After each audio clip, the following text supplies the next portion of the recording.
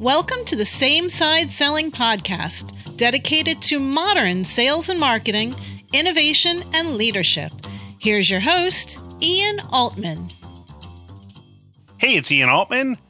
Our guest this week is Lisa Magnuson of Topline Sales. Lisa spent years in sales executive positions for Fortune 50 companies. We're speaking about her latest book, The Top Sales Leader Playbook, How to Win 5X Deals Repeatedly. We'll discuss the greatest misconception about sales leaders, the one thing that moves the needle for top-performing sales teams, and how you build a culture around big deals that are 5 times your average sale. You're going to learn a ton with Lisa Magnuson. Lisa, welcome to the show. Thank you, Ian. Can you start by sharing something surprising about you that our audience may not know? Yes. As a matter of fact, I don't know that anybody knows what I'm going to share right now, except for my family. And that is... I don't want you to get in tax trouble. I mean, so just, I'm not sure where this is going. Well, when I run into a really kind of hard problem, at work or even personal, I just start vacuuming. Really? Yeah, and that solves the problem most of the time. So your home, your office, everything is immaculate when you're under the most stress. Exactly. It's not a dust ball anywhere in the world as long as you're under a lot of stress. Now, if there aren't stressful times, then people have to watch out. Yeah, exactly. It's just disaster area. Well, you know what? That could come in handy. You should come visit us because I think we have the opposite problem here. Well, when you're vacuuming, you're sort of sucking up all those problems, and it kind of frees you up to solve the problem that you really need to solve. Well, you know what? I think that's a new mindset that I need to adopt, perhaps, and my wife will thank you for that. So we wanted to talk about the your latest book, The Top Sales Leader Playbook. And what I want to tap into is what's the greatest misconception that people have about sales leaders? When I set out to write this book, I actually set out to write a different book. It was going to be a leadership playbook, but it was going to be general. And I decided to interview 41 sales VPs, live interviews. Took me most of 2018 to do that. And there was a couple of things that were really surprising. And one of them is that actually the sales leader, whether it's a VP of sales or CEO running sales, the sales leader can be the biggest point of failure, the single point of failure when it comes to big deals. And so you might say, wow, that is a little startling. Yeah. And so why is that? Well, that was the second finding.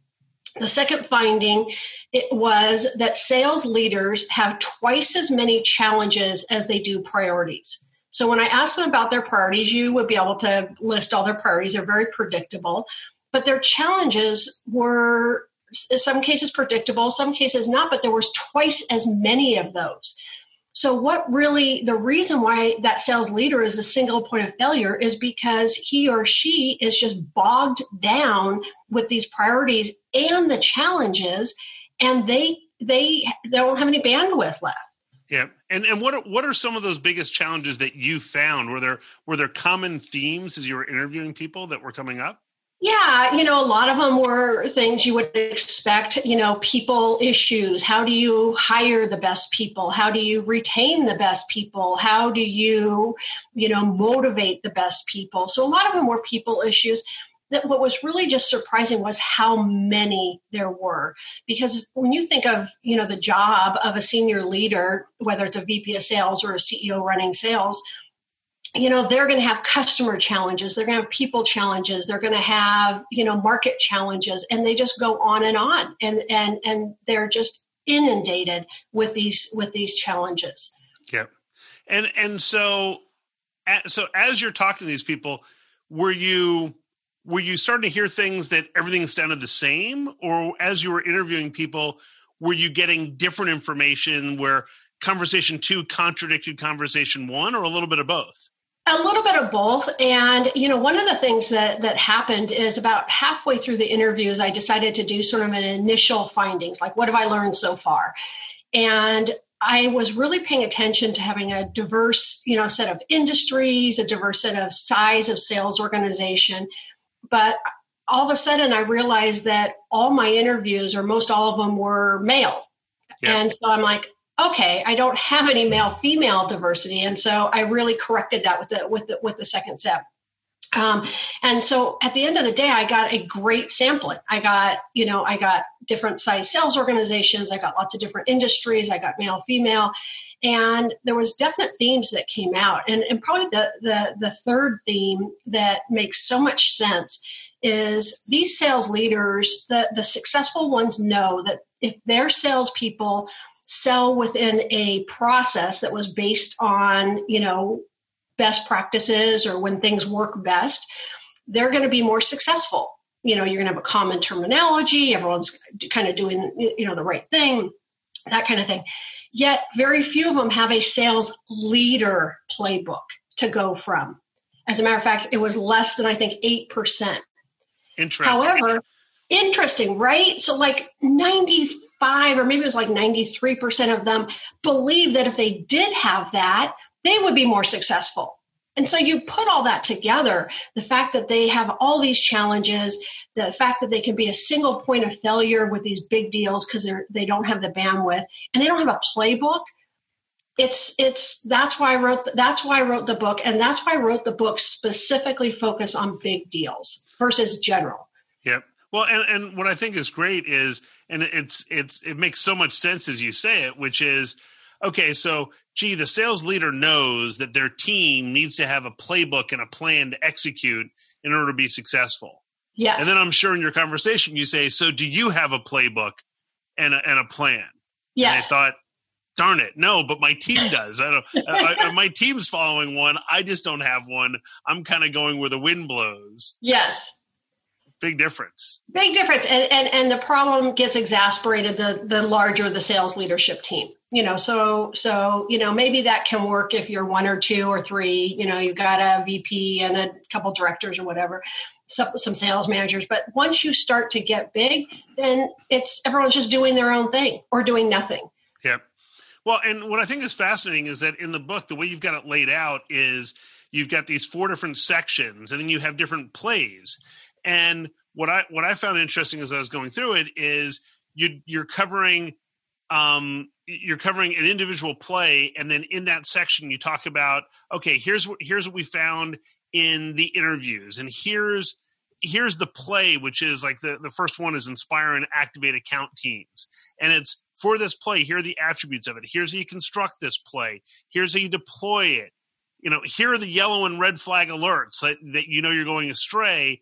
And then here are the remedies for those. And then you have the different models where you actually have examples of here's what that letter might look like, or an email might look like. And here's who's on the team and for that play.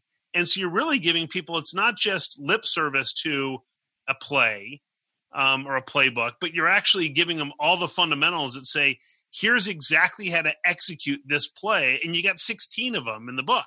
So how did you come up with that structure? The VP interviews really informed that structure because I asked them, what they would need to see in a play. And you mentioned the yellow and red flags and those remedies. Those came from one of my VP interviews. And it was a sales VP for a client of mine. I wasn't doing anything for them right then, but I had done work for them in the past.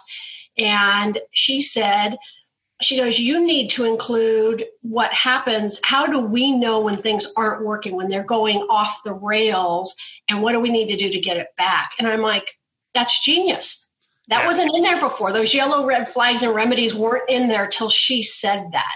Yeah. And then, so they really informed how I constructed the plays and the sections in the book. Which is great. And then what I love is that in each section you have this sideline coach piece. Yeah. That is some expert or, in some industry leader and their expert opinion on that play and how it affects their business and how it can affect other people. They really add a lot of color to each play because each play is kind of structured the same way. It's an easy book to read. Lots of bullet points, lots of examples. It's not a lot of sentences, but that sideline coach adds the color. Their piece is usually 3 or 4 paragraphs, maybe a few more, but they sort of add that perspective and that color. And in some cases, they add to what I have. In some cases, they reinforce what I had, but they add that color. And I love the fact that the sideline coaches came from all over the world. I've got Singapore, I've got Sweden, I've got the UK, I've got really an international perspective. Yeah. Well, and it's great because, like I said, there are 16 different plays.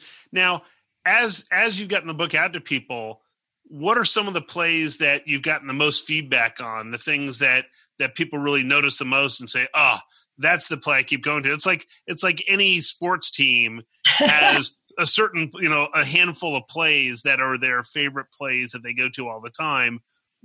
Give me an example of some of the ones that you've heard from people who are most impactful. Yeah, well, that's a great question. And actually, I chose to include like a story at the beginning of the playbook. And the story is not just based on one client, but kind of a combination of clients. And really, I was working with this combination of clients, and we were doing a comprehensive assessment. It would be like assessing their organization inside of all the plays, and the leadership team was getting overwhelmed. They started to feel like, oh my gosh, how could we do all of this and really get our whole engine up and running? And what we kind of came to was, okay, what's one thing? Where do we start? What would just be one thing? And what we really figured out for them is the one thing is war rooms. That is the one thing. So if you put that stake in the ground about war rooms, and when I say war rooms, I mean account strategy meetings. I call them war rooms, but I mean account strategy meetings. If you put that stake in the ground and you say, we're going to do these all year, we're going to do them 12 months in a row.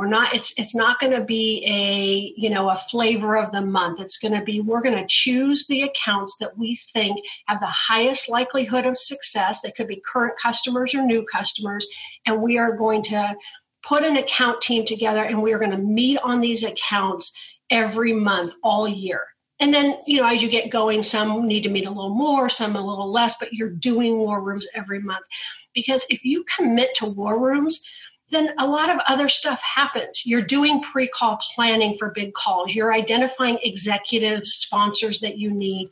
You're coaching the account quarterback and the team. A lot of other stuff that a lot of the other plays can be taken care of through the commitment to war room. So I think that's the most impactful.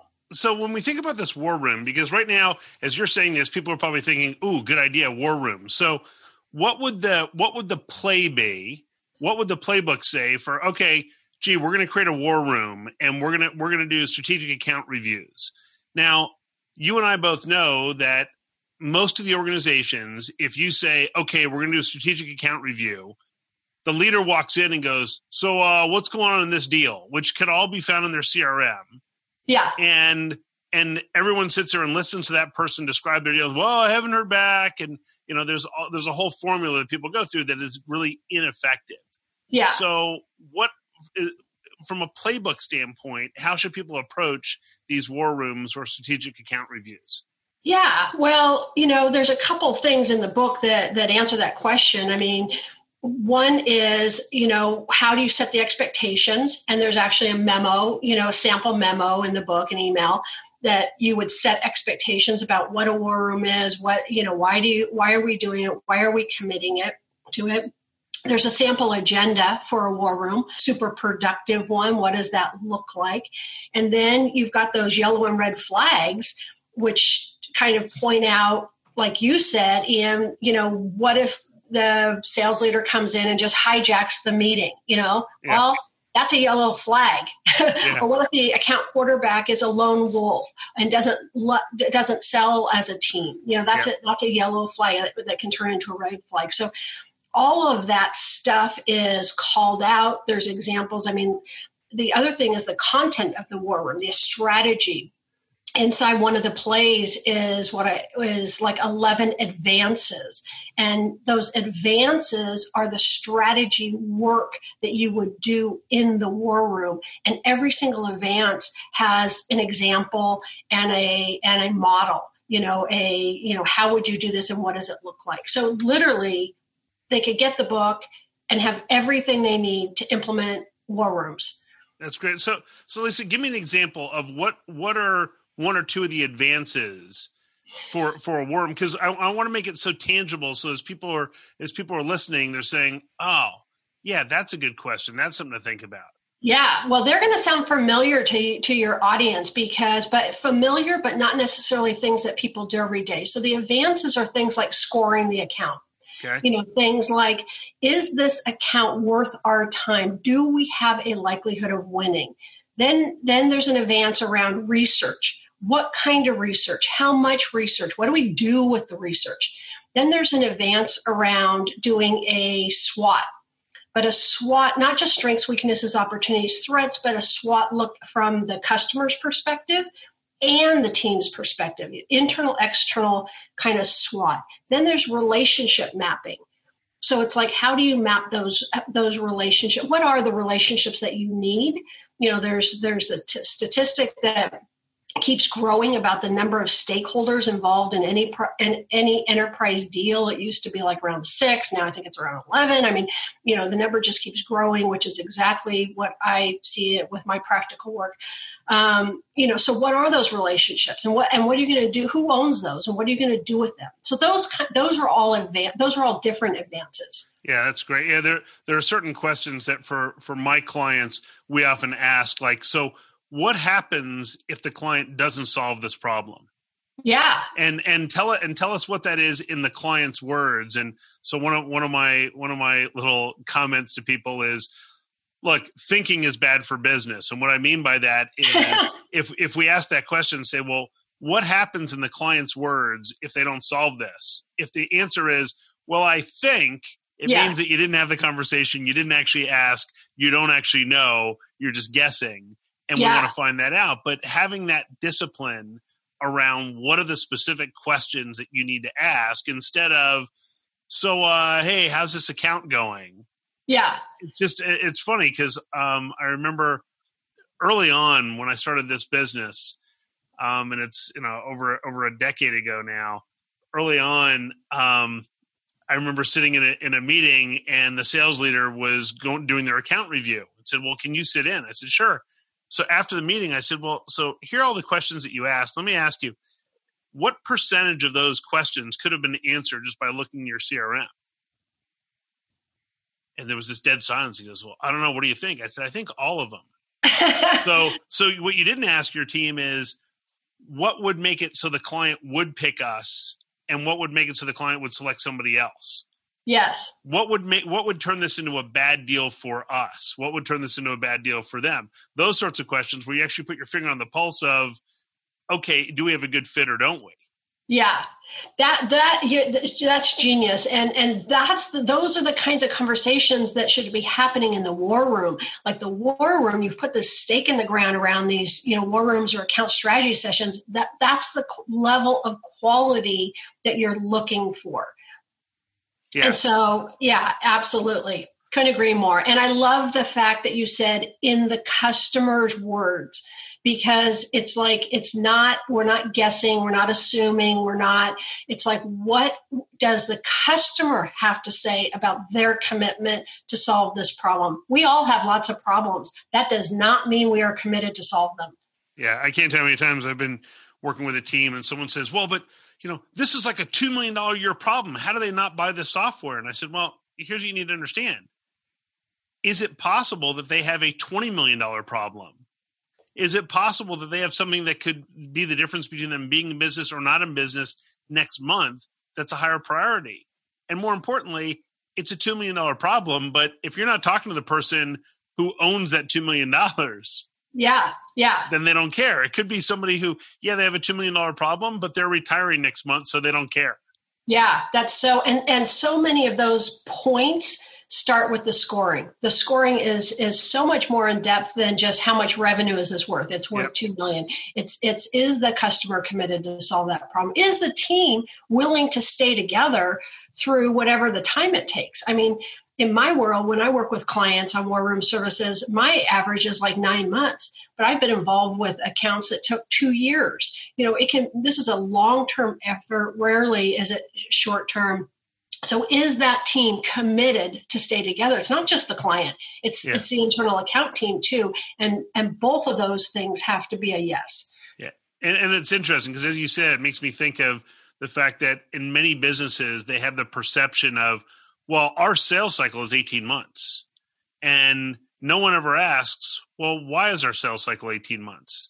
Are there things that we are doing that cause it to be an 18-month cycle? Or does it take that long? For example, if you're selling a big deal into the federal government, you're going to have a long sales cycle because their whole procurement process involves identifying something, and then they have to get it budgeted, and then it's going to get budgeted in the next year. So even if you have something really compelling, it's often difficult for anything sizable in the federal government to happen very quickly. But in the commercial space, I think what oftentimes happens is people lose sight of describing and having a meeting of the minds around what problem they're trying to solve and what happens if they don't solve it. And instead, they sell to the features and capabilities. Yeah. And what happens is the person on the other side is saying, well, but I don't think there's anything so compelling that we have to upset the apple cart and fight to get budget from someplace else. So we'll just wait. Right. I mean, it's like do nothing is your biggest competitor sometimes. Yeah. And I find that the account team gets it right. If you have a dedicated account team, and that might be 3 people, it might be 13 people, it's not 1 or 2, it's more than that. But if you have this account team, they get it right because they talk through and they debate and they have these kinds of conversations about all of this stuff. And they figure out who their competition is. Is there I'm in a deal right now with a client, and the competition is our biggest competition is status quo.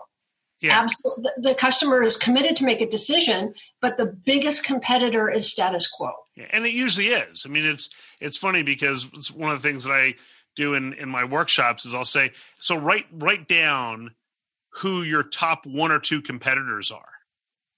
And people will write down stuff, and I'll say, how many of you did not write down status quo? Yeah. And it's usually most of the room. It's like you're thinking about some other company. The reality is that in most cases, the biggest competitor is do nothing. Yes, exactly. And sometimes do nothing and status quo are 2 different things. And so account teams need to think about that too. Do nothing. That's a great point. Yeah. So but over all the years, the account team, a good account team gets it right. And they only have the opportunity to get it right through war rooms, through account strategy meetings where they're setting aside the time, they're committing, they're having these discussions. And if they do that, I call them 5X deals, like about 5 times their average deal size. They're going to get some of those, maybe a lot of them. Yeah.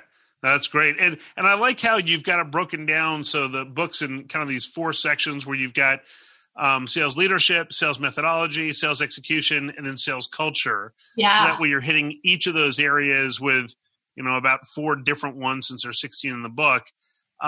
Is there one particular play in the playbook that you see kind of resonates with the most number of people? That's a great question too. So definitely, for the leadership team, it's the war rooms. But if you really take it to the sales people and really the whole thing, I think it's pre-call planning. Okay. And, if you have an organization that has a discipline around pre-call planning, and there's variations of pre-call planning. So if you're dealing with a big 5X deal, you're going to pull the whole account team together and you're going to spend, 30, 45 minutes, an hour, whatever, it could be longer, because it's complicated. You're planning for this big executive call or this big presentation or whatever. But you can do pre-call planning in 15 minutes if you're a salesperson And, one of the things, I've got a 2-page pre-call planning guide on my website that people can download for free. And I update it regularly. I mean, committing to going through a thought process to plan for the call is a game changer. And I've seen all kinds of statistics from 20% increase in close ratios to much more than that. And I've also seen that in my practical experience. Because if you put yourself in the customer's shoes, what do they want to get out of this meeting? What's going to make it a good meeting for them? Then you think about the next steps. Well, are the next steps that they're going to take or you're going to take? Or are they shared? You got to think about that, and then what can go wrong? And not just like anything in the world that can go wrong. What can go wrong with this call, with this customer based on your experience? And then what can you do to avoid that? To have that not go wrong. And there's tons of stuff. Like if I do training, I'll put this to the group. It's like, what are all the things that either have gone wrong or could go wrong? They come up with a list. I go, I guarantee you there's something you can do about every single thing on the list.